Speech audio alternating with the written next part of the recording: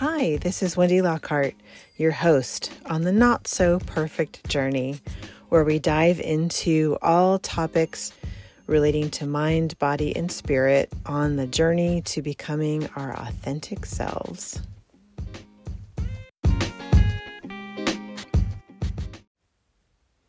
Hello, everybody.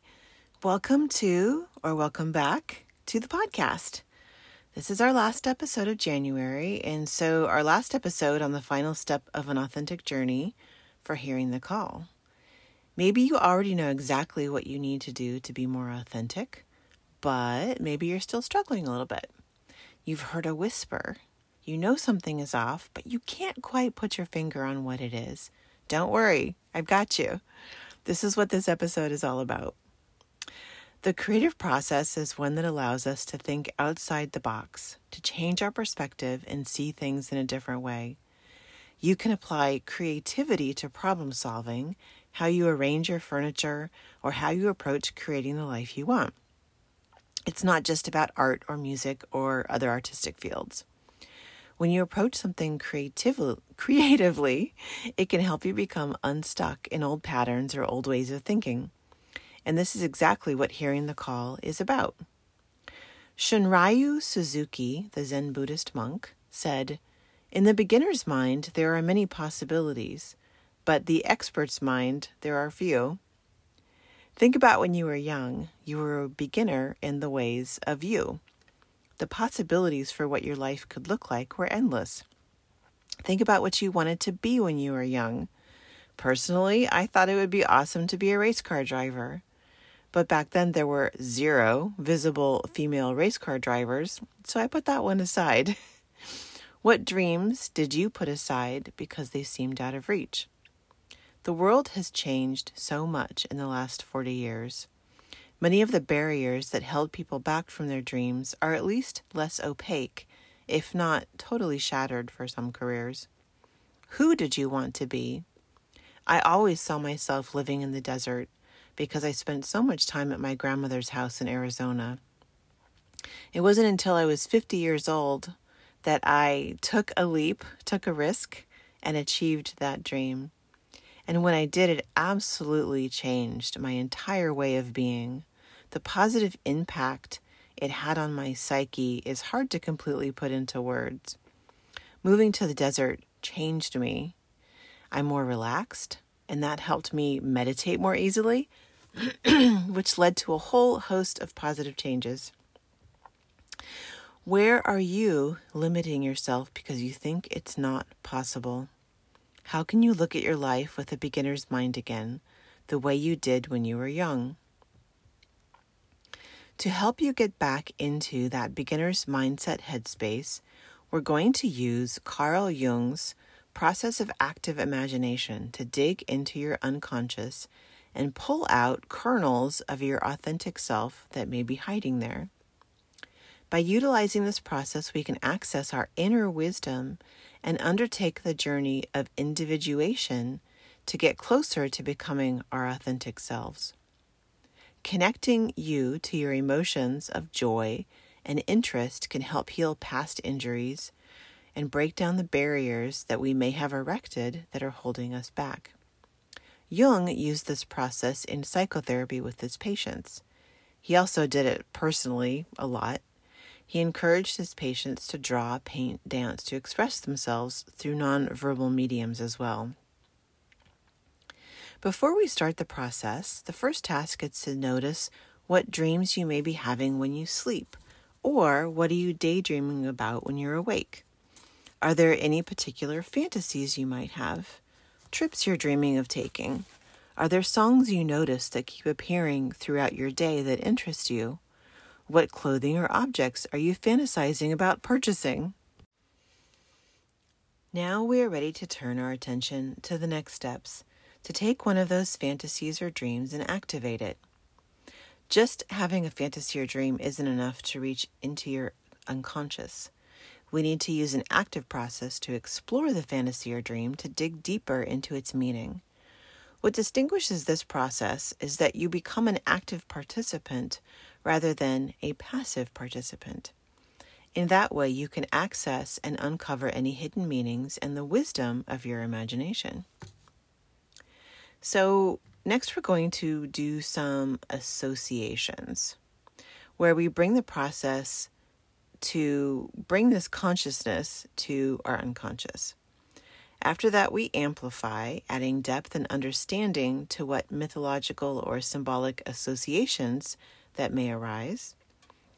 The third step is analyzing what our unconscious is trying to communicate through these associations.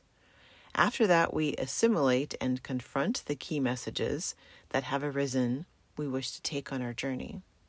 The final step is actualizing the insight we have gained to perform a personal ritual to resolve any conflicts you may have in your psyche.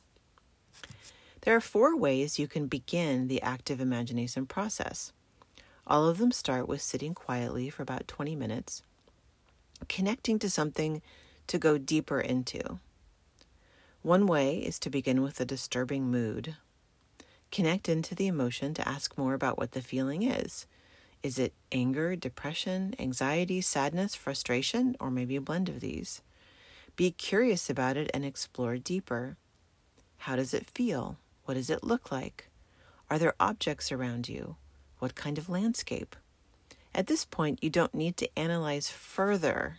We'll get to that later. This early step is just about the noticing. Another way to start an active imagination is with a dream, figure, or image. This is what I did my first time using the process. Many of my dreams involve water of some sort, so I was curious about exploring water from my dreams. Sometimes it's a river or creek, sometimes a tidal wave or the open ocean. When I sat quietly and started exploring, an image of a bathtub came to mind. I love water. I love taking baths, so that was no surprise. Jung wrote about this step. Don't try and make it into something. Just do nothing but observe what its spontaneous changes are.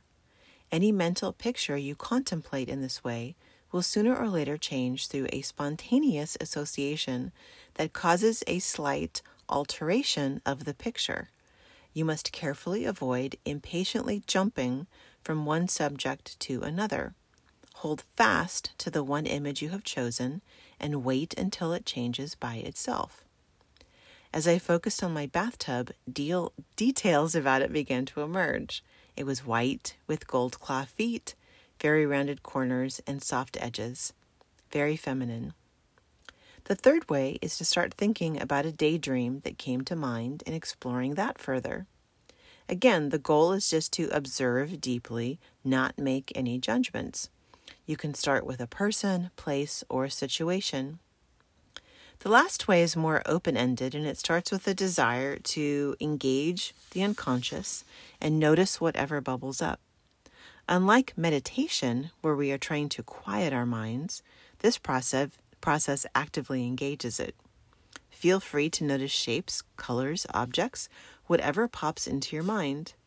Choose one of these 4 starting points to begin your process. Write down whatever you can remember, because we'll use that information as the jumping off point for the next stage, associations. Think about the objects you saw in your mind. In mine, in addition to the bathtub, there was a brightly colored chameleon sitting on the edge. The tub was in a jungle, and there was a peacock in the trees in the tub, above the tub. A woman was soaking in the water. A snake coiled around the trunk of a tree. To the left of the tub was a path leading to a sunny area off in the distance. To dig into the associations these objects have, we need to take a look at mythological meanings. Chameleons traditionally are associated with camouflage or adaptability. Peacocks may represent grief. There were drops of water coming off the peacock like tears. The road to sunshine could represent a lot of things. You can research these objects on the internet using spiritual or mythological meaning as part of your search phrase. When I did this for the peacock, I found more that the Greek myth meaning was all-knowing or all-seeing because of the eyes on the feathers. And of course, a tub full of water is very symbolic for the womb. The next stage is to amplify the images we have experienced. Jung believed in something he called the collective unconscious, that in our DNA, there are common patterns of thought and emotions that exist in all human beings. We can see this in religion and mythology. Even though cultures through the ages may have never interacted with each other, there are common themes that run through all of our human stories and rituals. Jung was convinced these similarities were a manifestation of this collective unconscious. The people that are present in our active imaginations probably represent some aspect of our personality. How would you describe the characters in your active imagination? In my bathtub, there was the woman, resting peacefully, clearly relaxed and happy. What part of my psyche might she represent? Here are 4 options per Jung. The first is the persona. The persona is the face you show to the world. It is the mask we use to interact with others. Of course, the goal of being authentic is that the mask and your true self are one and the same. But if you're not aligned yet, your persona is the compromise between your inner self and the rest of the world. The second option is the ego. The ego is the center of your consciousness, the junction of your inner and outer self. In active imagination, myths, and stories, the ego is frequently symbolized by the hero/heroine figure. Next is the shadow. The shadow is the figure inside ourselves that wants to do all the things we don't allow ourselves to do. It is uncivilized, characterized by negative emotions. It is our dark side, which we may or may not want to think about or interact with.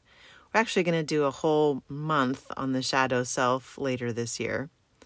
The shadow is frequently characterized in our active imaginations or dreams by beggars, thieves, drug addicts, perverts, or any kind of figure that society frowns upon. The last option is the anima/animus. Jung believed that the psyche was androgynous, and there you don't need to choose one of those, you are both. But one side may be more present in your active imagination. The anima, the female side, is frequently characterized as a dreamer, a woman, a sister, a cow, a cat, a tiger, a cave, or a ship. The animus, or male side, could be symbolized by an eagle, a bull, or a lion. Thinking about the characters that may have appeared in your active imagination, ask yourself, where do I see those same traits in my personality? What part of me thinks, feels, behaves like that? Is this someone I have interacted in my life recently? For my woman in the tub, for example, I feel like she represents my anima, or my feminine side. Next, we're going to do this with each image. What is the setting of your active imagination? Is it a mountain, which represents where heaven and earth meet, a place of divine revelation? Or a large body of water, which represents the unconscious? Were you able to see into the depths, or was it clouded? Mine took place in a forest, a jungle, which can also represent the feminine. Forest places can be easy to pass through or represent obstacles that might be overcome, like they're difficult to travel through. Another common setting is a car or a vehicle, which could represent traveling through life. I frequently have a dream where I'm in a boat on a river, or just floating in a river, but it's like a really fast-moving creek, so something like that would also represent traveling. One of the most common settings, though, is a house. Jung believed that a house was representative of our full psyche, and that the rooms represented different aspects of our emotions, attitudes, and complexes. I frequently dream about houses. A lot of my houses have secret rooms in them, too. I wonder what that means. And I've visited similar houses in multiple dreams, so I go back to the same places over and over. When my life is difficult, Someone is usually trying to break into my house, and I may be scared. My houses have changed over my lifetime as I have evolved. If your active imagination location was a house, think about the rooms. What do they look like? How do you feel? What do you think they might represent? Was the setting tidy or was it messy? What colors was it? Was it dark or light, day or night? We can also amplify animals that may be in our active imagination. I had a peacock in my active imagination, but there was also a chameleon present. For me, this represented the different roles I have played in my life, always trying to please others and blend in. In the active imagination, I didn't feel threatened by it.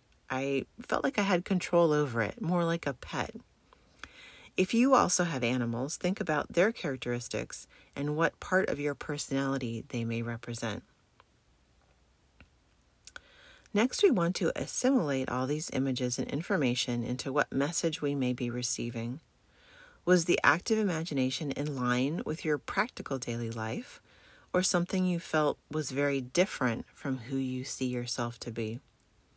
Was the archetype inside you trying to tell you? Can you accept it and assimilate it into your being? Would doing so have an extreme impact on your life and who you think you are? We may have to confront ethical messages we have received. The final step in the process is to create a ritual or ceremony to honor the images received in your active imagination.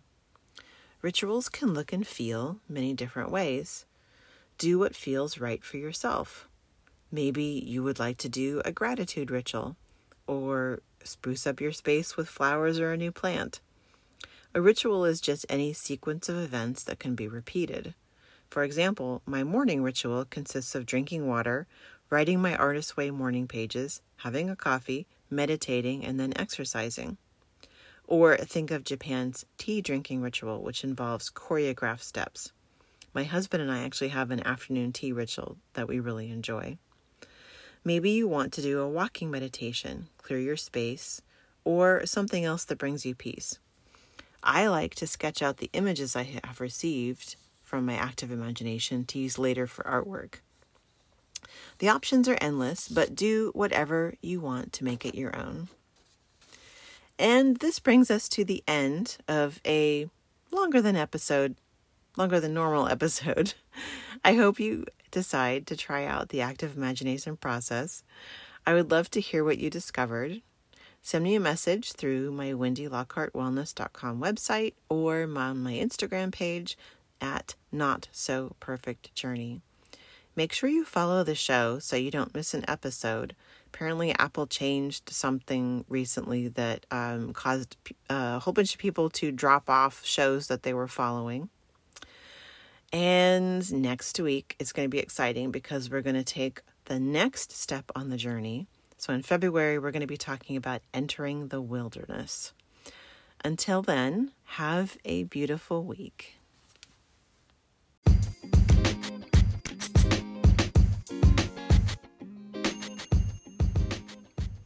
Thank you for listening, and don't forget to not let the perfect be the enemy of the good on your not so perfect journey.